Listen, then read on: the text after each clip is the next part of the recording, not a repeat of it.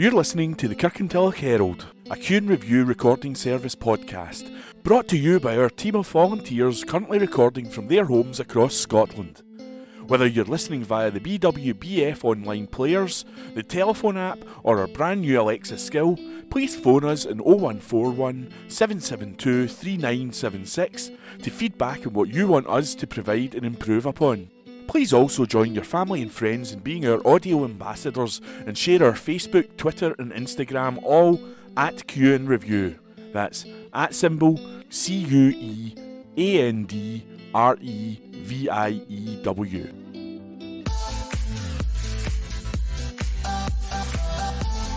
This week's Kirkintilloch and Bishopbriggs Herald is dated Wednesday, May the 4th, 2022. Youths Under Watch. Report by Brian Yule. A councillor wants police to target the Carter Wharf area following an increase in antisocial behaviour and vandalism. Councillor Carrie Hughes, who represents Bishopbriggs North and Campsie, made the call after a recent spate of incidents in the Canal Bank area. In the latest incident, the car of one of the houseboat residents had its windscreen badly damaged and its bodywork dented. Councillor Hughes said, "This must have been a terrifying experience for the resident, and she was in her houseboat at the time and could hear the commotion outside but was powerless to stop it. When I visited her, the police were there and I know they're doing all they can to identify the culprits. I am also hearing stories of the area being used for quad bike racing, illegal bonfires and youth gathering for late night drinking sessions.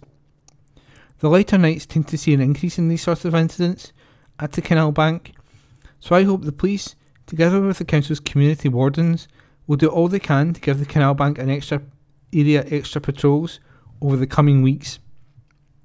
The community policing team in Eastern Bartonshire said it is continuing to deal with a large number of incidents in relation to youth causing annoyance. A spokesperson stated, "Please be considerate of your actions and remember it is an offence to consume alcohol in our open spaces." And that report was by Brian Yule. This week in history. May the 3rd, 1968, the first heart transplant in Britain was carried out at the National Heart Hospital, Marylebone. On this day last year, the Queen sent her warmest good wishes to the people of Northern Ireland on the date which many consider to be its centenary.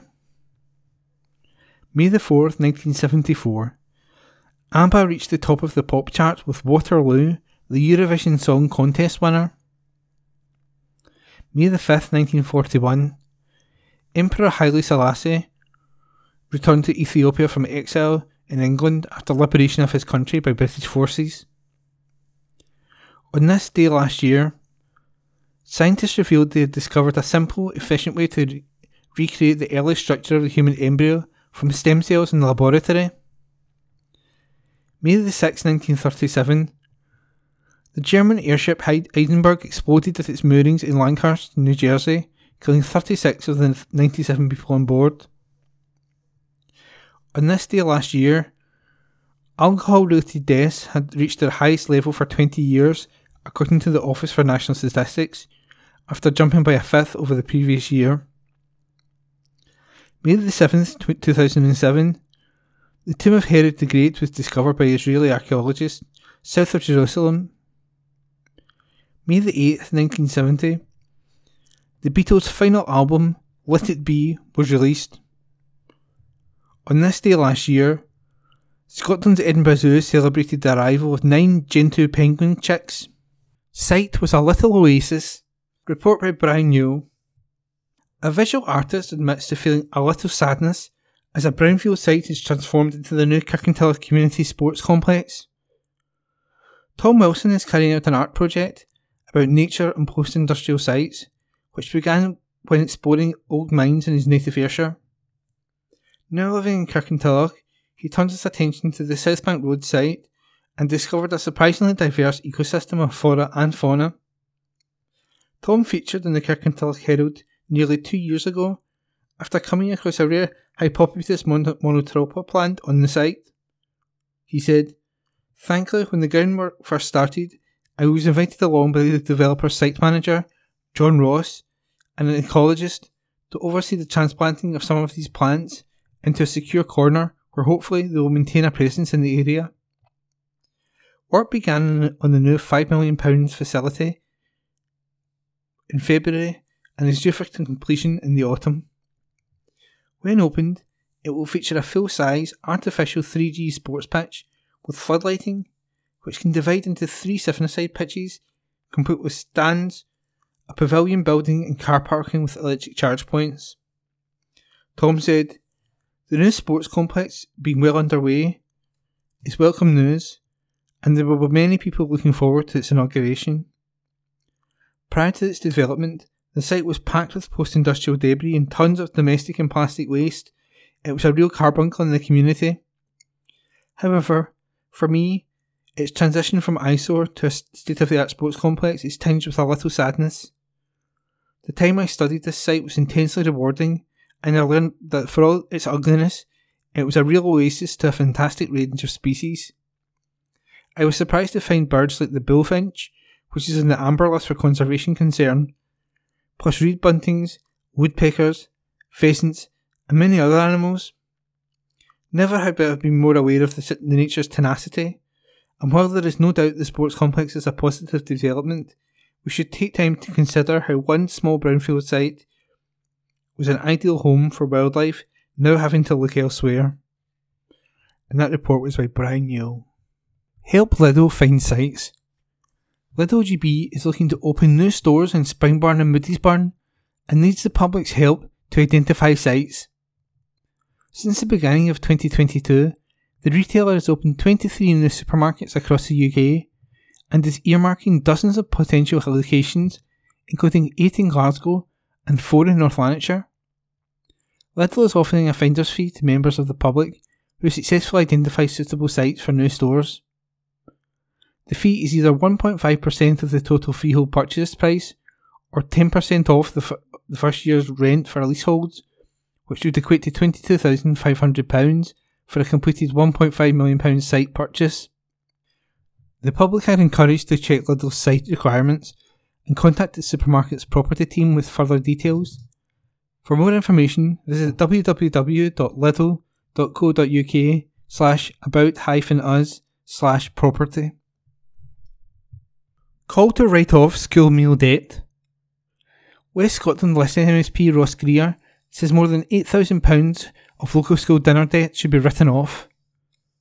A Freedom of Information request submitted by the Scottish Greens has found that children and families owe £8,736.57 to East Dunbartonshire Council, with the national figure totalling over £1 million. This is despite all primary 1 through 5 pupils in Scotland now being entitled to a free school meal. Mr Greer, who is a member of the Parliament's Education Committee, said, "Children can't get a good education if they're hungry at school. I believe the East Dunbartonshire Council rightly ensures every pupil has a meal at lunchtime, even if they don't have the money to cover it. But these figures make it clear that debts are being chased from families who simply can't pay. With the cost of living crisis putting huge pressure on family finances, this is the right time to write off all outstanding school meal debt. Pursuing the debt is causing stress and embarrassment for their pupils and their families. But I know that the staff are deeply uncomfortable asking pupils for money they know the family does not have. I'm proud we are rolling out free school meals to all primary school children, as well as taking other measures to help family budgets, such as free bus travel for under 22s. Writing off this debt would be an excellent way to also help families with the financial burdens they face." Voting now open to help your community grow. Report by Brian Newell. Dobby's Garden Centre in Milngavie will support one community project to brighten up their green space through its Helping Your Community Grow initiative. In recent months, community projects were invited to nominate themselves for support, and now a shortlist has been selected by the local team members, which will now go to a public vote. The winning project will receive advice, products and support from their local Dobby's team. Sustainable products such as peat-free compost and recycled pots will be used wherever possible. The projects on the shortlist are: Twicker Primary Parent Council has launched a fundraising drive for the primary's playground, which is currently a concrete jungle space. The parent council would like to renovate the space and install planters to encourage the kids to grow their own and learn sustainable gardening practices. Auchenhowie Sports Hub in Milngavie runs coaching programs such as tennis, football and hockey for both junior and senior players. The hub is looking to create a wildflower meadow at the entrance of the club to help support the local insect life and biodiversity. The Glasgow group of the Riding for the Disabled Association in Maryhill Park provides equine therapy to disabled children and adults with the aim to teach new skills and encourage its rider to develop greater independence on horseback. The association is looking to provide scented plants along the sensory trail around the ponds and woodlands, bringing some bright, vibrant blooms into the space. Dobie CEO Graham Jenkins said, "It's been positive to see so many projects place importance on sustainability and environmentally friendly products. Now the community voting gets underway, and we're looking forward to seeing which project receives our support. If one of the local projects receives the most votes across the UK, it will win the National Helping Your Community Grow title, gaining additional support from Dobies. Voting will remain open until May the 16th. For more information on how to register your vote, visit www.dobies.com/helping-your-community-grow." And that was a report by Brian Newell. Domestic Abuse Register. West Scotland List MSP Pam Gozel is planning to bring forward her first members' bill, which should create a register for domestic abusers. It will work similarly to the Sex Offenders Register, with abusers placed in a database that could see police or local authorities act if a potential victim is at risk. This comes as domestic abuse incidents reached their highest level on record, with over 65,000 in 2020-21. Those convicted will be forced to notify the police if they change addresses or have a passport, so they can be closely monitored upon their release from prison. Offenders subject to court orders would also have to complete mandatory rehabilitation to stop further criminal behaviour. It is hoped that the register will give vital information to local authorities and police and prevent further abuse. A public consultation lasting at least 12 weeks will be launched in the coming year, where charities and victims will be able to have their say on the details of the bill. Ms. Gozel said, "For years, domestic abusers have been allowed to roam free in our communities undetected. This register will put an end to that. We will also introduce designated BAME engagement officers to ensure support is accessible for every community in Scotland. I am keen to hear first hand from victims and charities to ensure we get this vital legislation right. Domestic abuse is a stain on our society.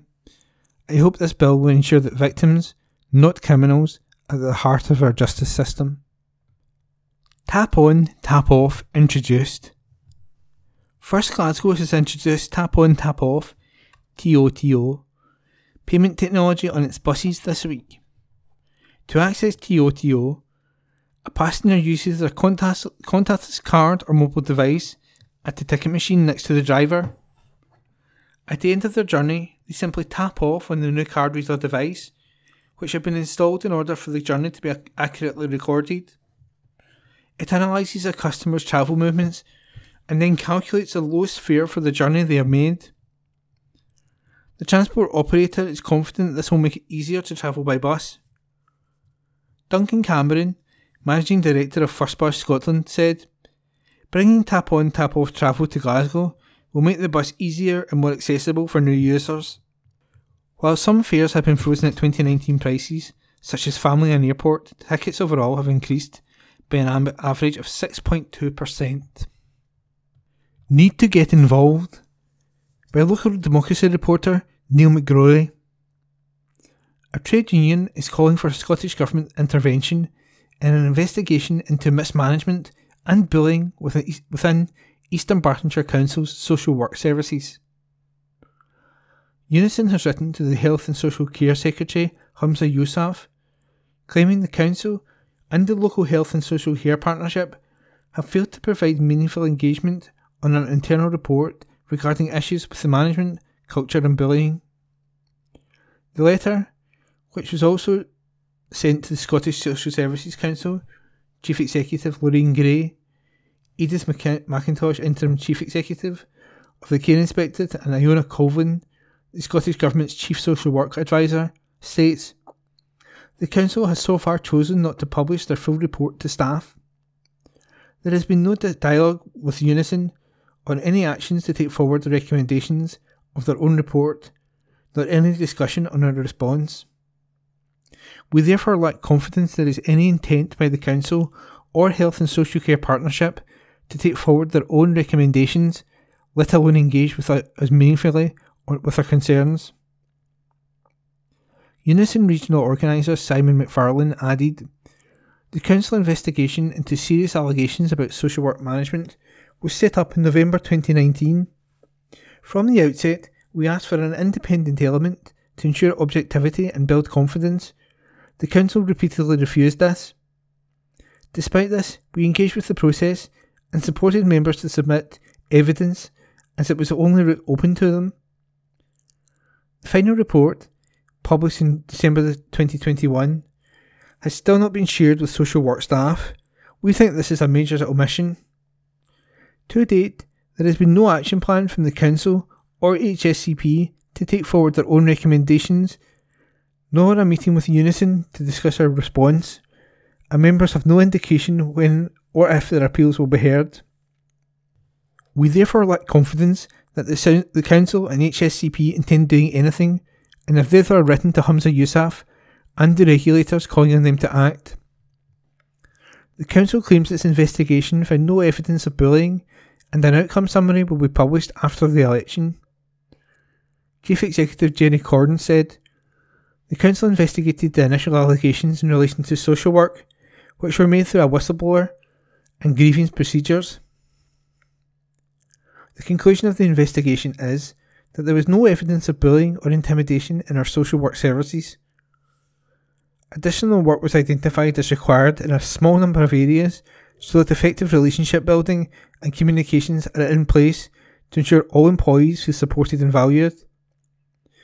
It is the Council's intention to publish the outcome summary report after the local government elections. It will be shared with relevant employees in the first instance, and the Council is also finalising the arrangements for the procedures that remain pending following the communication of investigation outcomes to individuals." And that report was by Neil McGrory, Local Democracy Reporter. A packed programme at Free 3-Day Mayfest. Campsie Festivals Association has organised the return of a free 3-day Mayfest later this month. Taking place from May the 13th to the 15th at Milton of Campsie Village Hall, it has been made possible due to financial support from the Scottish Government's Community Remobilisation Fund, the Co-op and EDAC. It starts on May the 13th at 10 a.m. with a 3-mile Campsie countryside walk to the restored railway station at noon for free refreshments thanks to the Fells Coffee House, while listening to the Campsie Scottish folk players. The art exhibition opens at 5 p.m. on Friday, with music provided by Campsie folk to accompany viewing of 60 paintings by talented local artists. Then at 8 p.m, the Lydia de Rosa Singers perform a varied programme of quartet, duo and solo performances. May the 14th will kick off from 10 a.m. till 12:30 p.m, with story writing workshops for young and old with author Claire Miller. There is a limit of 10 participants and it is necessary to book by calling 07546 670 190. From 2:30 p.m, there's an opportunity for children of all ages up to 18 to perform on stage, introduced by the show organiser Michael Boyle. Short performances by instrumental musicians, singers, dancers, etc. are welcomed as individuals or in groups, with certificates awarded. To book a place, call 01360 310 996. The day finishes with a performance from Factor 40 at 7:30 p.m, as this 7-piece cover band that offers something for everyone from the 60s to contemporary. May the 15th starts with prize-winning artist Mark Mulholland running a creative art workshop for children over 8 from 10:30am to 12:30pm. Using some novel methods with all materials provided, there is the opportunity to create some interesting artwork. Again, numbers are limited to 10, so to book call 01360 311 944. At 2:15pm, Audrey Gerber's Sounds of Jazz will have a memorial concert for the band leader who died with COVID a year ago. The programme will include his favourite arrangements of Basie and Ellington.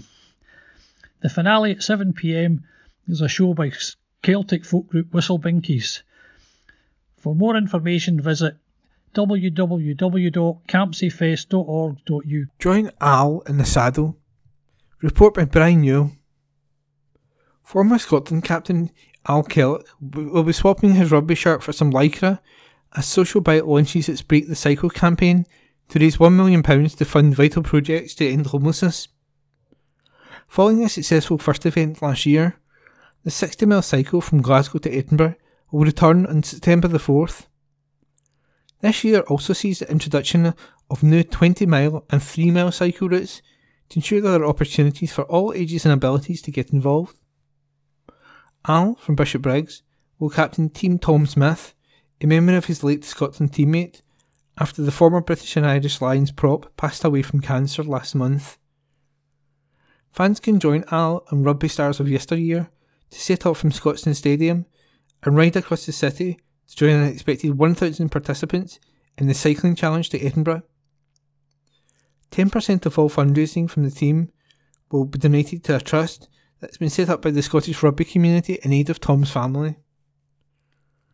The route will finish at Murrayfield Stadium, where fundraisers, along with their friends and families, will enjoy performances from a range of local acts, as well as refreshments from some of the country's top food and drink establishments. Al, who is now managing director at Glasgow Warriors, said, "I'm thrilled that myself and Glasgow Warriors are supporting Social Bite with its Break the Cycle campaign, which does so much to help to support people who need it most. I would encourage rugby fans to join me in setting off from Scotstoun Stadium all the way to Murrayfield, and I'm really looking forward to raising as much money as possible for the cause, as well as supporting the creation of a trust for Tom Smith's family after his tragic passing. Alternatively, participants can sign up to Team Hoy and set off on the 60-mile cycle with Sir Chris Hoy from the Velodrome, where participants will be warmed up by a legendary fitness guru. Sir Chris said, "The work Social Bite do is inspiring and has such a positive impact on so many people's lives, so it's always great to help out whatever way I can. To find out more, sign up or donate, visit www.breakthecycle.co.uk." And that report was by Brian Newell. Fascinating new book. Stations firmly on Ian's radar. Report by Julie Curry. A new book tells the fascinating history of Scotland's wartime radar stations and the vital role they played in the Second World War. Written by Ian Brown, National Museum Scotland Aviation Curator, it has recently been published by the Society of Antiquaries of Scotland. Featuring a unique blend of technical and social history, Radar in Scotland, 1938 to 1946, describes how Scotland's radar chain operated, how radar information was processed and used for the country's air defence, and what life was like for those who lived and worked in these mostly remote sites. The history of each of Scotland's 93 sites, from Drone Hill to the Borders Cottelaw in Aberdeenshire, is explained and accompanied by a series of first-hand accounts from servicemen and women who were stationed there. Photographs of many of these secret sites are featured, including a number of previously unpublished. Radar was relatively new technology at the start of the war, but it evolved rapidly and soon came to play a central role in the conflict. Ian said, "We owe an enormous debt of gratitude to the servicemen and women and scientists who developed and operated Britain's radar-based warning and control systems. They were able to identify the potential of the technology and to apply it in a way that created a complete air defence system, the first to be used in wartime operations. Scotland played a vital part in this, but until now, there hasn't been any accurate account of the country's significant contribution. I've long been fascinated by the technical and social aspects of Scotland's ground radar network, and hope that this book will help to explain the important role that the stations and the people who worked on them played in the outcome of the war. Radar's connections with Scotland go back to the origins of the technology when Scot James Clerk Maxwell calculated the theoretical existence of radio waves in 1864.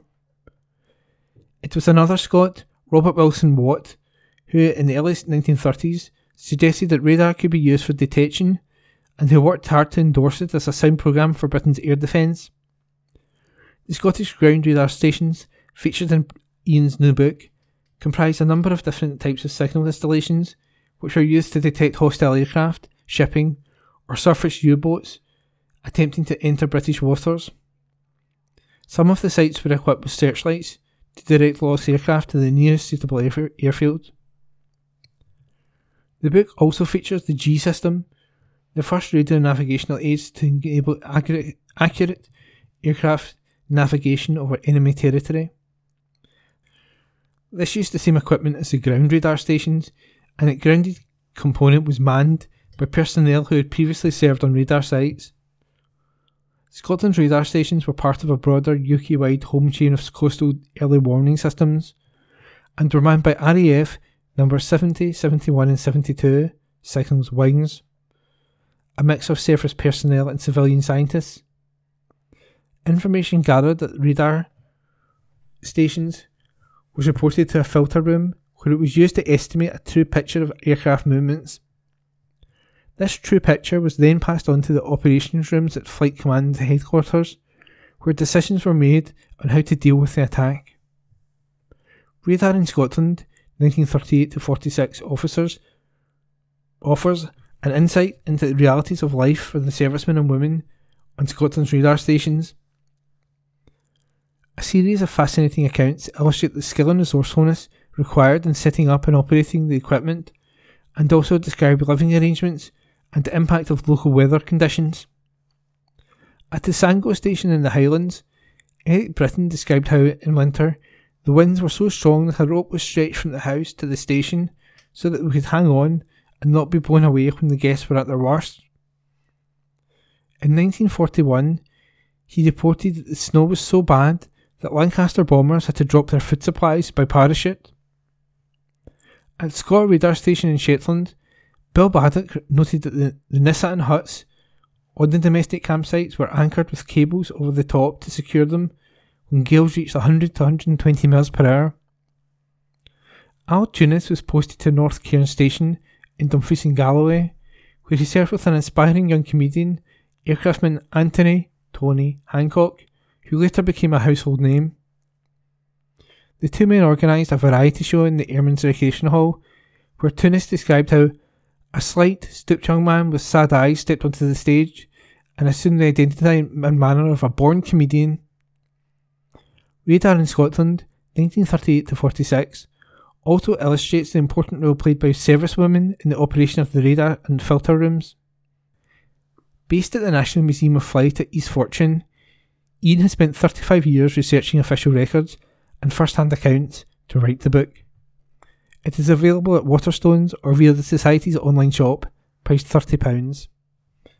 And that report was by Julie Curry. Foster care. Little moments to change lives. Report by Brian Newell. East Dunbartonshire Council is relaunching its Little Moments to Change Lives campaign to urge potential foster carers to get in touch. The relaunch, timed to coincide with Foster Care Fortnight 2022, is to ensure that children and young people continue to be supported in their community when their birth families are unable to look after them. East Dunbartonshire has a network of dedicated carers, but several long-term carers are retiring and new carers are desperately needed. The campaign, which includes posters across the council's fleet vehicles and social media, reminds potential carers that this is the little family moments that can mean so much to children who have experienced instability. Amanda, 20, is one of the young people in East Dunbartonshire whose lives have been turned around through fostering. She has been in foster care since she was 16, along with her own son James, who was only months old at the time. Amanda had previously been in kinship care, where a family member provides care when parents are unable to, but the family relationship had deteriorated and Amanda was living in a friend's bedroom. The day she nervously walked up the driveway of the home of foster carers Maureen and Bill, cradling her baby son and accompanied by a social worker, was the start of a new beginning for her. Amanda said, "I do sometimes think about how different things could have been had I not come here. There was a mother and baby unit which I might have been an option, but I wouldn't have had the support I had from Maureen and Bill. I would not have been able to do half of what I have done without them." For children and young people who come into care, everyday family moments are cherished and, over time, create that stability and helps them flourish. Amanda added, "Not long after I arrived, Maureen gave me a hug before I left for school and I was like, 'What are you doing? What is this for?' That was the first time I had actually had a hug on the way to school. I knew very quickly it was going to be a good place for us." It's not just Maureen and Bill either, it's our whole family. I've not just gained foster parents, I've gained a whole foster family. Having a loving, supportive home has given Amanda the confidence to look after her own son James, who is now 5 years old, as well as pass her exams, gain vocational qualifications, and secure a job in her chosen field. Maureen and Bill have been fostering for 13 years, and Amanda is the third young person they have fostered. Most children who are in need of fostering are individuals or siblings. To have a mother and daughter requiring foster care was unusual, but given their experience, the couple were a good fit, and Amanda flourished under their care. Maureen said, "Amanda has overcome so many challenges. She came to us with just as clothes on her back. She was failing everything at school, and we got her tutors. We had all of these challenges that you have with your own children, but we didn't give up. She now has a job and has also passed her driving test. She got all that through sheer hard work and determination. I'm so proud of her. Now she's just our daughter." Maureen urged others who are interested to find out more. She said, "Anyone who wants to foster, don't be afraid to fight for the kid that is in your care because nobody else has. These kids are depending on us for their future. They need to be that person."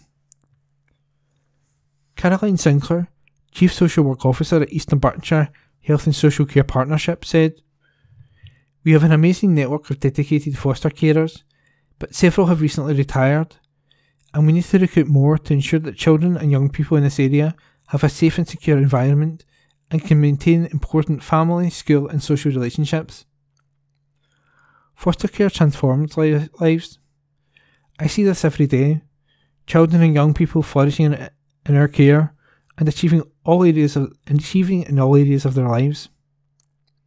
I also take real satisfaction and pride that foster carers experience from helping these youngsters reach their full potential." For Amanda, fostering has been life-changing, but every year there is an ongoing demand for safe and secure placements for children and young people. Children and young people need foster care when they're not able to remain at home with their birth families. Fostering includes providing care in emergencies for a few weeks or months until children can return to their families, or for longer periods of time, including permanent care.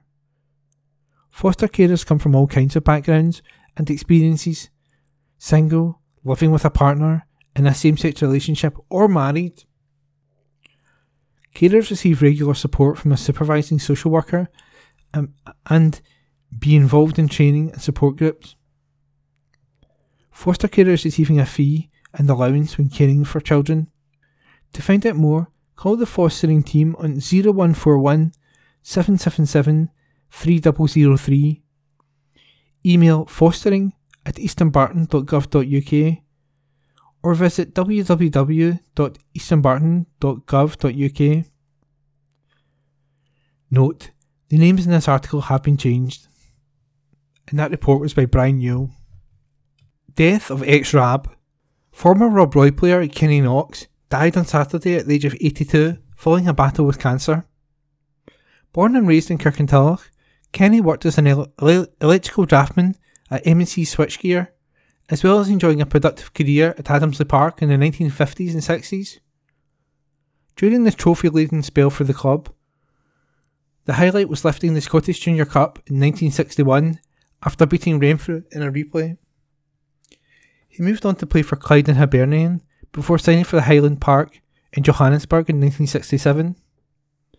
Kenny sought out the remainder of his life in Swaziland, working in marketing before founding his own business as a financial consultant. He leaves 3 children, Candice, David and Ross. His eldest son Lloyd sadly died in 2002. Independent cats are looking for new homes. Report by Brian Yule. A trio of independent cats are looking for new homes with owners who understand that sometimes felines just want a bit of peace and quiet. Cats Protection's Glasgow Adoption Centre is appealing for experienced cat owners for Alex and Sandy, brothers who have unfortunately found themselves in care for a second time. Still not even 2 years old, the person who took them on as kittens felt duty-bound to give them up for adoption following the threats to their safety in the local neighbourhood. While they have a strong bond with each other, Alex and Sandy are not so bothered about human attention, but do love playing with all sorts of different toys. Glasgow Adoption Centre's senior cat care assistant Lindsay Anderson said, "These are a lovely pair of brothers. They are looking for a quiet, adult-only home with an experienced cat owner who understands that they may just live in the home but not want too much attention. They need direct access outside by way of a cat flap, as they like to be able to come and go as they please. We would also consider a farm or stables type home with a secure outbuilding for them to start off in, but we would like them to have the option of going into the main house, should they wish, as this is what they have had in the past." Pretty Kitty is a black and white moggie who's been looking for a new home since January. The 2-year-old ended up living in a home with a dog, which stressed her out and led to unpredictable behaviour. She was also kept as an indoor cat, but it is thought that she had so much energy she would be able to explore the great outdoors. Lindsay said, "Pretty Kitty is an independent girl who enjoys attention on her terms. She loves getting a head rub and she loves playing, especially with a fishing rod toy. Her previous owner said she enjoys being groomed and will occasionally sit on her lap.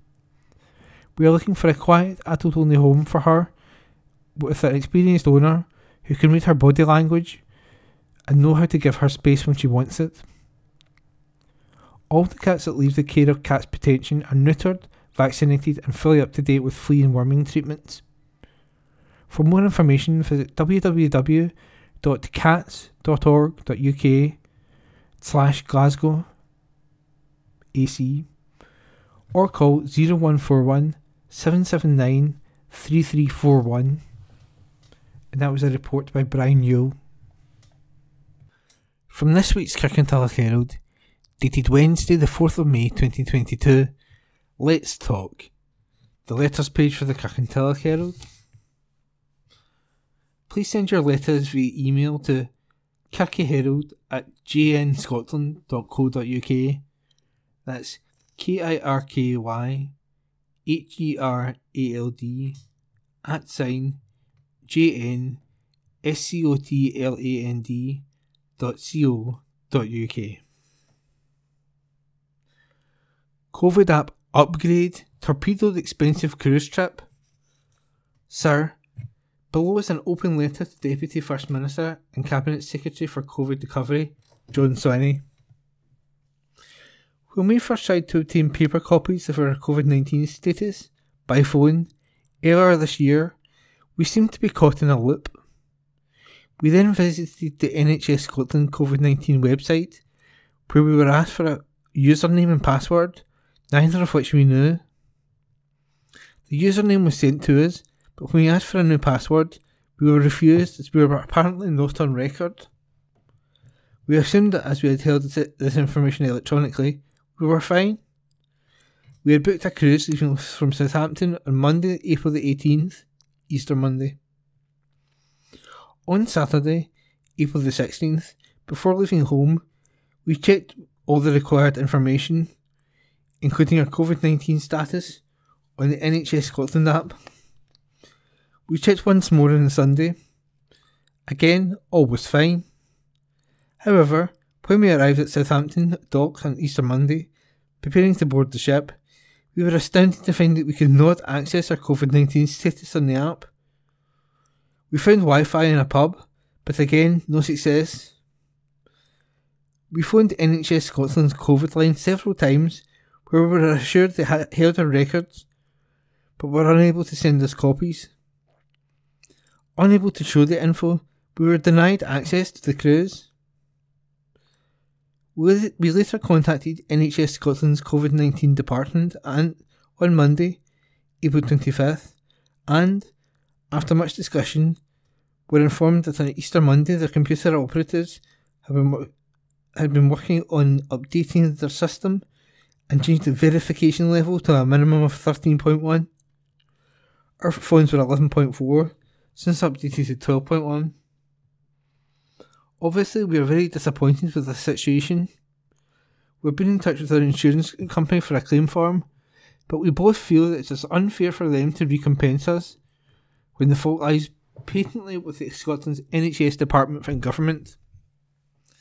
It is surely blind arrogance, if not incompetence, to upgrade software to a different level when many of us, particularly the elderly, use older versions of phones. Not only has this government and its departments failed to think through the consequences of their decisions, they have failed to keep people fully informed of what is to happen, leaving them in ignorance. The first we heard of all this was on Wednesday, April the 20th, when a government spokesman announced alterations to the app, as Scotland no longer needed COVID passports for events in Scotland. This whole affair has cost us a lot of money, in the region of £3,800, which includes insurance, travel to and from Southampton, hotels, and long stay car parking. Yours, etc., Malcolm Walker, address supplied.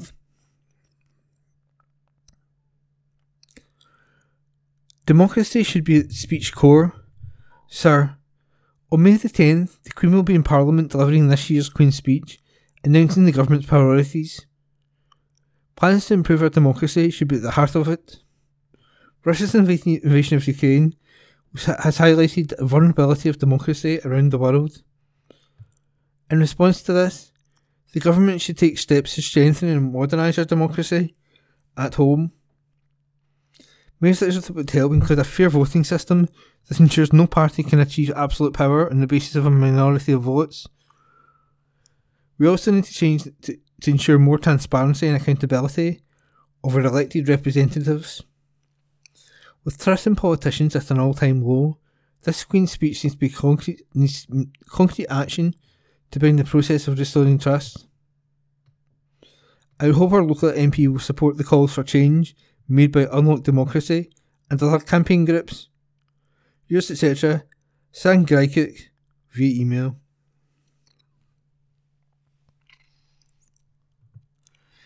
Ban these e-scooters. Sir, the Transport Minister Grant Shapps intends to make e-scooters legal. Obviously, he did not consult the public or road safety groups.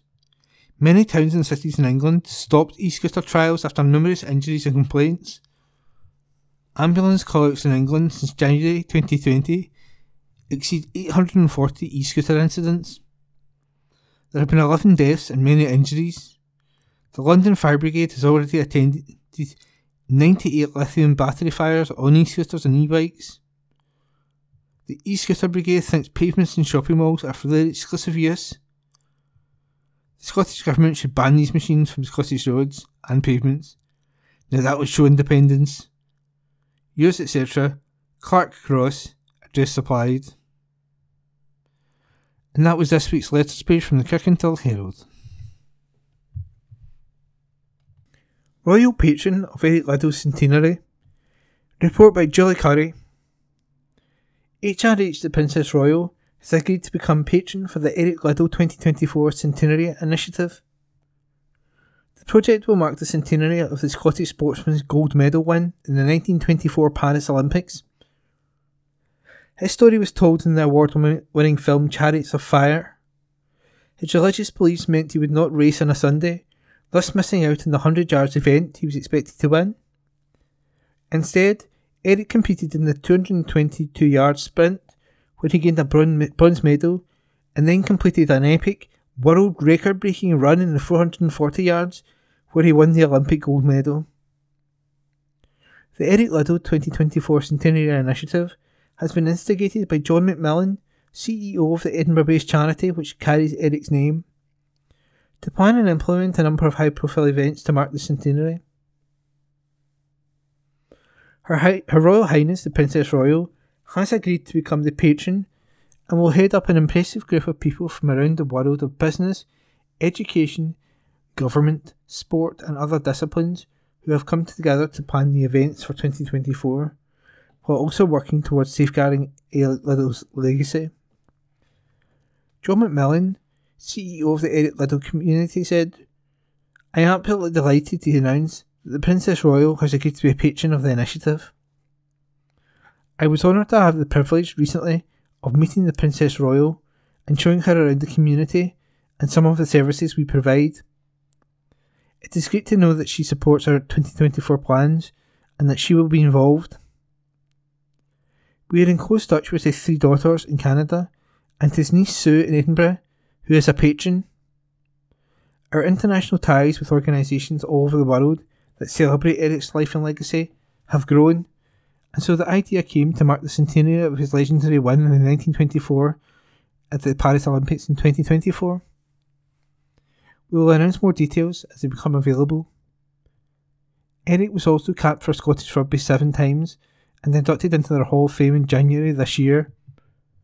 He died of a brain tumour at age 43 while interned in a Japanese camp during World War II. And that report was by Julie Curry. Import decision is utter madness. NFU Scotland has described plans by the UK government to postpone animal and plant health checks on goods coming into the UK from the EU until the end of 2023 as utter madness. Those exporting goods from the UK to the EU have faced costly and time-consuming checks on goods since the end of Brexit transition in January 2021. The UK government has now postponed introducing similar checks on goods entering the UK from the EU for a 4th time, handing a competitive advantage to other food-producing nations that will now stretch to over 3 years. For Scotland's beleaguered pig sector, the lack of checks at the border on EU pork imports not only gives a competitive advantage, but presents an unacceptable risk to health and welfare, with the highly contagious African swine fever present in parts of mainland Europe, a disease with the potential to wipe out the Scottish pig herd. President Martin Kennedy said, "The prolonged failure of the UK government to place UK food exporters on an even keel with those exporting goods to the UK from Europe shows an astonishing level of incompetence. They are now proposing to kick the can down the road for a further 18 months to introduce a digital solution that hasn't even been created. The UK government is making it easy for imports to the UK, while the Scottish food exporters continue to face extensive paperwork and long queues to get their goods into the EU. It is utter madness. We are working with hands tied behind our backs while our government makes it easier for our competitors." Short extension for completing census. Households across Scotland are being offered a short extension until the end of May to complete their census return, National Records of Scotland, NRS, has confirmed. By allowing outstanding online and paper returns to be submitted over a further 4 weeks, NRS is ensuring that everyone across the country has the opportunity to complete their return and help to shape the important services in their community. Around 68,000 households have begun their census returns online but have not yet completed, and a similar number of requested paper forms have yet to be returned. Every household is legally required to complete their set returns, and people living in Scotland are reminded that failing to do so could result in prosecution and a fine of up to £1,000. Paul Lowe, National Record of Scotland's Chief Executive, said, "With the May the 1st deadline approaching, we are continuing to receive a high volume of census returns, both online and in paper, And each day our contact centre is continuing to support many householders keen to submit their returns. We want to maximise this ongoing enthusiasm and support from across the nation to complete the census, and so have put in place a short extension to ensure everyone's return counts.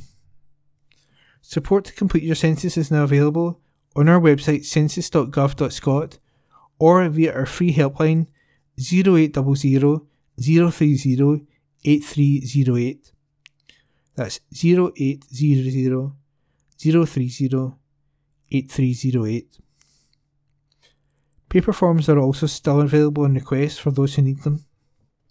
The census asks a range of questions, including the types of accommodation people stay in, relationships, age, sex, health and employment. Create pit stops for pollinators. Report by Julie Curry. Butterfly Conservation has joined forces with TV gardener Alan Titchmarsh to encourage people in Scotland to create pit stops for pollinators this spring. The campaign has been launched to help wildlife that is in crisis. 76% of butterflies in the UK have declined since 1976. Pit stops help insects get from one area of habitat to the next, and they come in all sizes, which means everyone can get involved, no matter how large or small the space they have available. Even a small plant pot on a doorstep or balcony could help provide butterflies and moths with an important food plant or nectar. Whether you live in a town or village, everyone can contribute to support our vital pollinating insects and have butterflies and moths in your garden day and night. Alan, who is Vice President of wildlife charity Butterfly Conservation, said, "By providing a pit stop for pollinators, you will be doing your bit for the insects that allow us to survive. Without them, we are gone. Plants aren't pollinated and crops don't grow. We need them to look after the planet for them." A really good pit stop will have open flowers, which are needed for adult butterflies and moths to feed on, and also some plants which butterflies and moths can lay their eggs, and for caterpillars to feed on. Something as simple as a bunch of nettles in a sunny corner is one good way to provide this. Sarah Hancox, Marketing Projects Manager of Vivera, official partner of the campaign, said, "Back gardens can provide essential pit stops. Whatever space you have, make it inviting to your wildlife, whilst enjoying doing your bit to help nature thrive on your doorstep. We've developed a range of new wildlife borders designed to help you give a corner of your green space back to wildlife, and even have one specifically for butterflies. It includes an array of butterfly-friendly plants, including black-eyed Susan, lavender headcoat, white coneflower, garden catmint, Verbena bonariensis, and white dwarf Buddleia. For Alan's top tips on creating a pit stop, download the free guides at www.butterflyconservation.org. That was a report by Julie Curry. Spring into action for Plant and Share. Community groups across the nation are getting together for the Soil Association's Plant and Share Month. From now until May the 20th, people are being encouraged to sow, grow and share seeds, seedlings and plants as part of the National Lottery funded Food for Life get-togethers. Anyone can take part. It is completely free to register, and there are free resources, toolkits and session plans at www.fflgettogethers.org. Not only can it bring communities together, it can help local biodiversity too. Ruth Galpine from the Soil Association said, "Plant and Share Month is a celebration of biodiversity and of the huge diversity of communities that we have in the UK. We see the incredible work people are already doing all over the country. Now we have created this month to support people to celebrate spring together whilst doing their bit for local biodiversity." District News. U3A. If you are retired or semi-retired and would like to meet people of a similar age for a variety of fun and interesting activities, listen on. The U3A is a nationwide organisation made up of independent local groups run on a voluntary basis by their members. It is all about learning for pleasure and for fun. Everyone is encouraged to participate and get involved. Interest groups. Like all other U3A, we draw upon the enthusiasm, knowledge, experience and skills of our own members to organise and provide a wide range of interest groups and activities. Our interest groups are set up and run by the members themselves. We have 50 different groups, which include photography, science, languages, dining and social events, walking, art, and many more. Have a look at our webpage for full information: www.u3asites.org.uk/BAM/home. That's www.u3asites.org.uk/BAM/HOME. Membership of our U3A is open to people from Bearsden, Milngavie and the surrounding area. There is no age limit, but activities are aimed at retired or semi-retired people who wish to share in educational, recreational, creative activities and companionship. You can come along in 2 monthly meetings or attend an interest group meeting before deciding whether you wish to join the U3A. You're not obliged to join on your first visit. Monthly meetings. All are welcome to attend the monthly meetings. We have an interesting talk each month by a visiting speaker, as well as news of events and interest groups. We have an inquiry desk at the meeting, where you can speak to one of our committee members if you have any queries or would like to find out more about our U3A. Young Writers. The prestigious Young Walter Scott Prize, a UK-wide historical writing prize for 11 to 19-year-olds, now in its 8th year, has opened for entries for its 2022 award. The prize challenges young people to write a piece of short fiction stories set in a time before they were born. Entries are judged in 2 age groups, 11 to 15 years and 16 to 19 years, and the prize welcomes any form of fiction, from prose to poetry, drama to fictional letters or reportage. The winners will receive a £500 travel grant and tickets to the Borders Book Festival in Melrose in June 2023, where they will be presented with their prizes. All winning and highly commended writers will see their work published in the special Young Walter Scott Prize Anthology. Closing date, October 31st. For full details, see www.ywsp.co.uk. Housing priority. A new survey carried out for Shelter Scotland has shown that housing is among the top priorities for people in Scotland. The survey, conducted by YouGov, asked respondents to state which issues were most important to their local area. Nearly a quarter, 23%, of respondents listed housing as among their top 3 priorities, with only the economy and health ranking higher.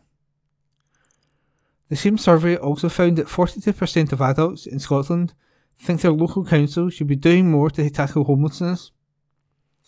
An overwhelming 80% of people said they believed everyone should have the right to a permanent home. Director of Shelter Scotland, Alison Watson, said, "It's no surprise that the economy and housing are among the top 3 priorities for people in Scotland. With a crushing cost of living crisis, combining with an already severe housing emergency, the situation for many communities is dire." Westminster Voice. Make Your Vote Count on May the 5th by Amy Callaghan MP. What has the council ever done for us? Collected bins and fixed potholes? But apart from collect bins and fix potholes, what has the council ever done for us? Provided nurseries, staffed our schools, and care for the elderly and vulnerable? Well, yes, but apart from the nurseries and built affordable homes, tackled antisocial behaviour, supported local businesses, set policies to improve air quality, and provided us with access to green spaces. Even as your MP, I can say there is no level of government that has more direct impact on your daily lives. The reality is, councillors are are the politicians making the decisions which impact your everyday living. When it comes to providing a safe sanctuary for refugees, it is the willingness of the council that will, or will not, make that a reality. Of course, I play my role in holding the failing UK government to account in this too. When the National Care Service is created, it is our councils that will play a key role in incorporating current social care services. When the Scottish Government announced new provisions for child victims and witnesses, it is councils working in concert with Police Scotland that deliver on this policy. Think of a national policy that does not directly involve local councils. Even the climate emergency, clearly a global problem, is best approached at a local level. Take the district heating network in neighbouring Western Bartonshire, a local project that has a meaningful impact on energy demands. The people elected to represent us as Eastern Bartonshire Council will have the power to affect almost every aspect of our lives over the next 5 years. When the Scottish Government made funding available to support older and disabled residents fit in the fire alarms, Eastern Bartonshire Council is one of the only local authorities who chose not to apply. That was dereliction of duty, and the people of Eastern Bartonshire suffered as a result. There was a recent vote on libraries, with the SNP group bringing forward a motion to protect our long-term future and viability of these vital local services. Lib Dem, Tory, and even Labour councillors all voted against this motion. Do we want more of the same? And that was today's District News. Planning notices. Eastern Bartonshire Council public notices. The Eastern Bartonshire Council, Woodhill Road, Bishopbriggs, temporary closure, Order 2022. On the 3rd of May 2022, the Eastern Bartonshire Council made the above-named order under Section 14(1) of the Road Traffic Regulation Act 1984, as amended, which makes it unlawful for any person to drive or cause or permit to be driven any motor vehicle with the exception of emergency service vehicles, vehicles engaged in the works, and those vehicles requiring access to properties adjacent to the closed section of road, when it is safe and practical to do so. On Woodhill Road, Bishopbriggs, between its junctions with Westerclens Road and St Cyrus Road, by reason of works being executed on or near this road. This order will operate from 6 a.m. on Monday the 16th of May until 6 p.m. on Sunday the 29th of May 2022. Alternative route.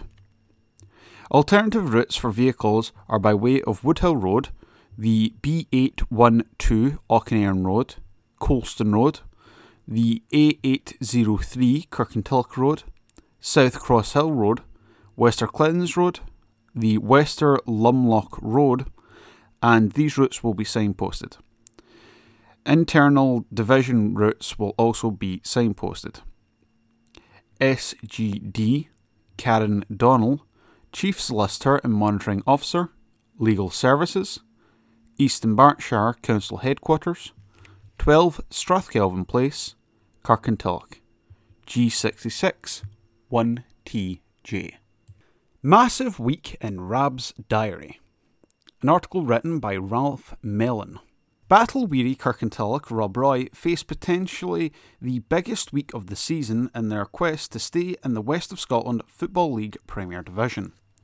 With 4 matches still to play, the Rabs are almost safe, but not quite, as they bid to scramble clear of the bunch of 7 destined for the drop.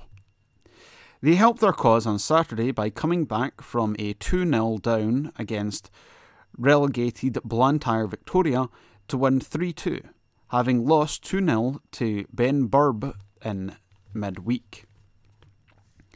On Wednesday, they faced title hopefuls Auchinleck Talbot, who recently edged them out of the Scottish Junior Cup at the semi-final stage.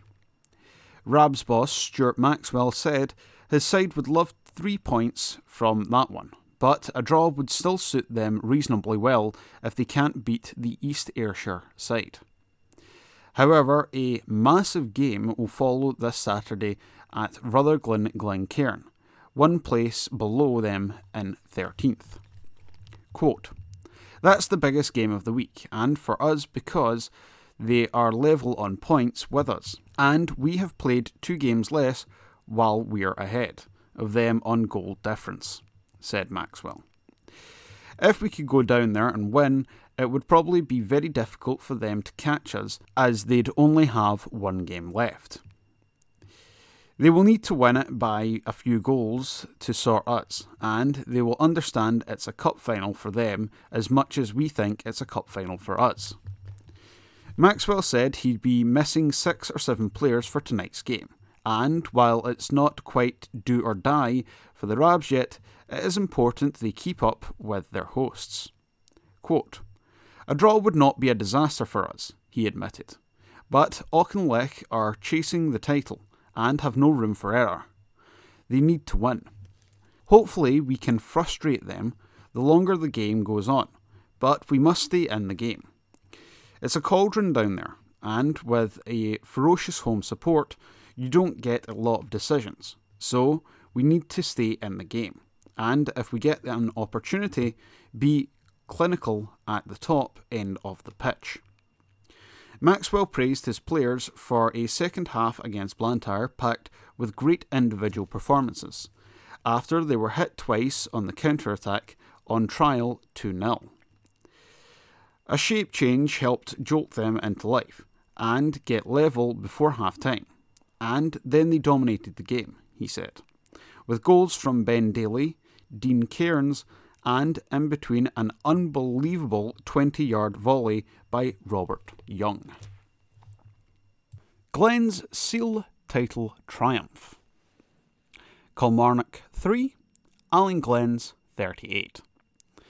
Allenglens wrap up the West Division League Division 1 rugby title in style on Saturday. Irvin's midweek decision to withdraw from the league saw the Bishopbriggs club move to the top of the table with a 9-point lead, and they made sure of the silverware with a convincing win down at Bellsland in front of a sizable travelling support.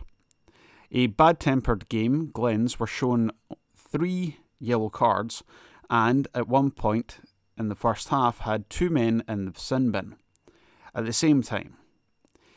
In very slippery conditions, saw them clinch promotion to National 3 next season, along with Royal High and Orkney. Kilmarnock opened the scoring with a penalty by Craig McWhirter after only 5 minutes, but that was it as far as the home team troubling the scoreboard was concerned. Glens immediately replied with a charge from 20 metres out by Levi Ekavati to put the first points on the board for the visitors. Scott Thompson converted. 10 minutes later, wing David Lowe finished off a great handling move by the visiting backs to touchdown on the wing. On form, Thompson again converted. Ekavati again showed his pace by completing another try created by the Glens backs, making the halftime score 3-19 to Glens. On the restart, Kilmarnock staged an attack after attack on the Glens line. It was only Stewart defending that kept them out. The tide turned again, and through a straightforward backs move, Ekavati completed his hat-trick. Through excellent support play, Duncan McKinstry then scored from short range to add another score for the visitors, with Thompson again buying the extra points. A few minutes from time with Glens pressing, Jack Mooney sprinted out on the wing for a try which Thompson converted, against the odds to give a convincing shine to the scoreboard. Undefeated Glens will now look to make it 18 wins from 18 fixtures in their final league game. That is due to take place against Cambuslang at the Bear Yards on Saturday, May 14th. Tigers have the edge in Derby Thriller. An article by Brian Copland. Tigers scraped the narrowest of Speedway victories against Edinburgh on Sunday despite a dominant performance from visiting number 1 Sam Masters. The Australian raced to a flawless 18-point maximum for the Monarchs, but it was not enough to ensure victory for his side, and they lost 46-44. It was a much closer affair than Friday's tie at Armadale, which the Tigers won by 12 points. Boss Cammy Brown had predicted a close result, so the small margin on Sunday's victory did not surprise him. Quote, "It was excellent what I thought would happen. It was a combination of Edinburgh not being able to ride as badly as they did on Friday, and I knew we probably wouldn't hit those heady heights again. Edinburgh rode very well, with total respect for them and an excellent performance. We had a few guys struggling. Brock Nicol didn't have a great night, and Ulrich Ulstragard had horrendous bike problems. In some ways it feels like a loss, because we let a 12-point lead slip to 2, but there's a 3-point win." Before Sunday's showdown, which followed a convincing Tigers win over their capital rivals, Brown had warned, quote, "We have no doubts on Sunday we have to be professionals when Edinburgh come to Ashfield. Any fans that think we're going to rock up and turn them over easily can think again." Afterwards, he added, "We've beaten Edinburgh home and away. It's 7-point weekend, so that's perfect for us, and we showed we have a good 1-7 again when we really need it." The win keeps Glasgow second in the SGB Championship on 13 points, 3 behind Leicester, with 3 meetings in hand. Next up is the visit this Friday from Plymouth, but the Tigers will be without Benjamin Basso and Tom Bennon, who have another meeting overseas. Brown added, "We've got to cement this weekend's result with a win against Plymouth. We have some guests in mind, and hopefully, with another home win, it can push us right to the top of the table." Last Friday, Brown beamed, quote, "That's why I do the job," end quote, after the Tigers win. Rossvale Ladies in playoff. A local ladies football team has the chance of promotion glory this weekend after their first season on the circuit. Rossvale women from Bishopbriggs have reached the SWF Championship playoff final, in which they will face East Fife.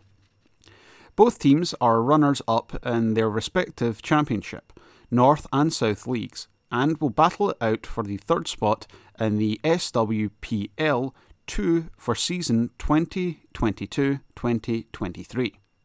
The match takes place at the Indrodrill Stadium, home of Alloa Athletic, this Sunday, May 8th, kicking off at 2 p.m. Vale have won praise for getting so far in their maiden campaign, with the club tweeting, quote, "An outstanding achievement for the club's first ever women's season. Well done to all players and staff. We are so proud of you." Petershill manager moves on after promotion. Petershill boss Martin Loughlin has quit after guiding the club to the West of Scotland Football League Conference C title and promotion to the Premier Division. The departure for the former Rossvale boss and his backroom team was announced in a club tweet feed post saying, quote, "After the tremendous season at Petershill, working with an unbelievable group of players, the management team of Martin Loughlin, Carlo Gar-Asoli, Paul Roberts, Alan Hamilton and Peter Keegan have made the decision to move on. It has been a very successful season, winning the championship in some style and putting the club back in the top flight, where they belong. It's been a great journey and the buzz is back with the fans in Springburn. Unfortunately, we feel we can't take the club any further and have made the difficult decision to move on and look for a new challenge." Elsewhere, relegated Rossvale has promised, quote, "some huge announcements due in the coming days/weeks, end quote, in preparation for next season. The Bishopbriggs side concluded their Premier League term with a well-deserved 3-2 win over Bonnyton Thistle. Goals from Jordan Logan and Dylan Young put Vale 2-0 up by half-time, while a 28th minute counter by Del McNabb made sure of victory on either side of 2 penalty goals for Bonnyton. In Conference B, Ashfield lost 1-0 at Thornywood United in their final game of the campaign. On the amateur scene, Bishopbriggs side West Park United clinched the Hills Solicitors Championship by beating Tower Hearts 4-1. Thank you for listening to this week's Kirkintilloch Herald podcast, brought to you by Q and Review Print Speaking to the Blind. If you've any feedback, you're welcome to call us on 0141 772 3976. If you enjoyed this recording, feel free to subscribe to our channel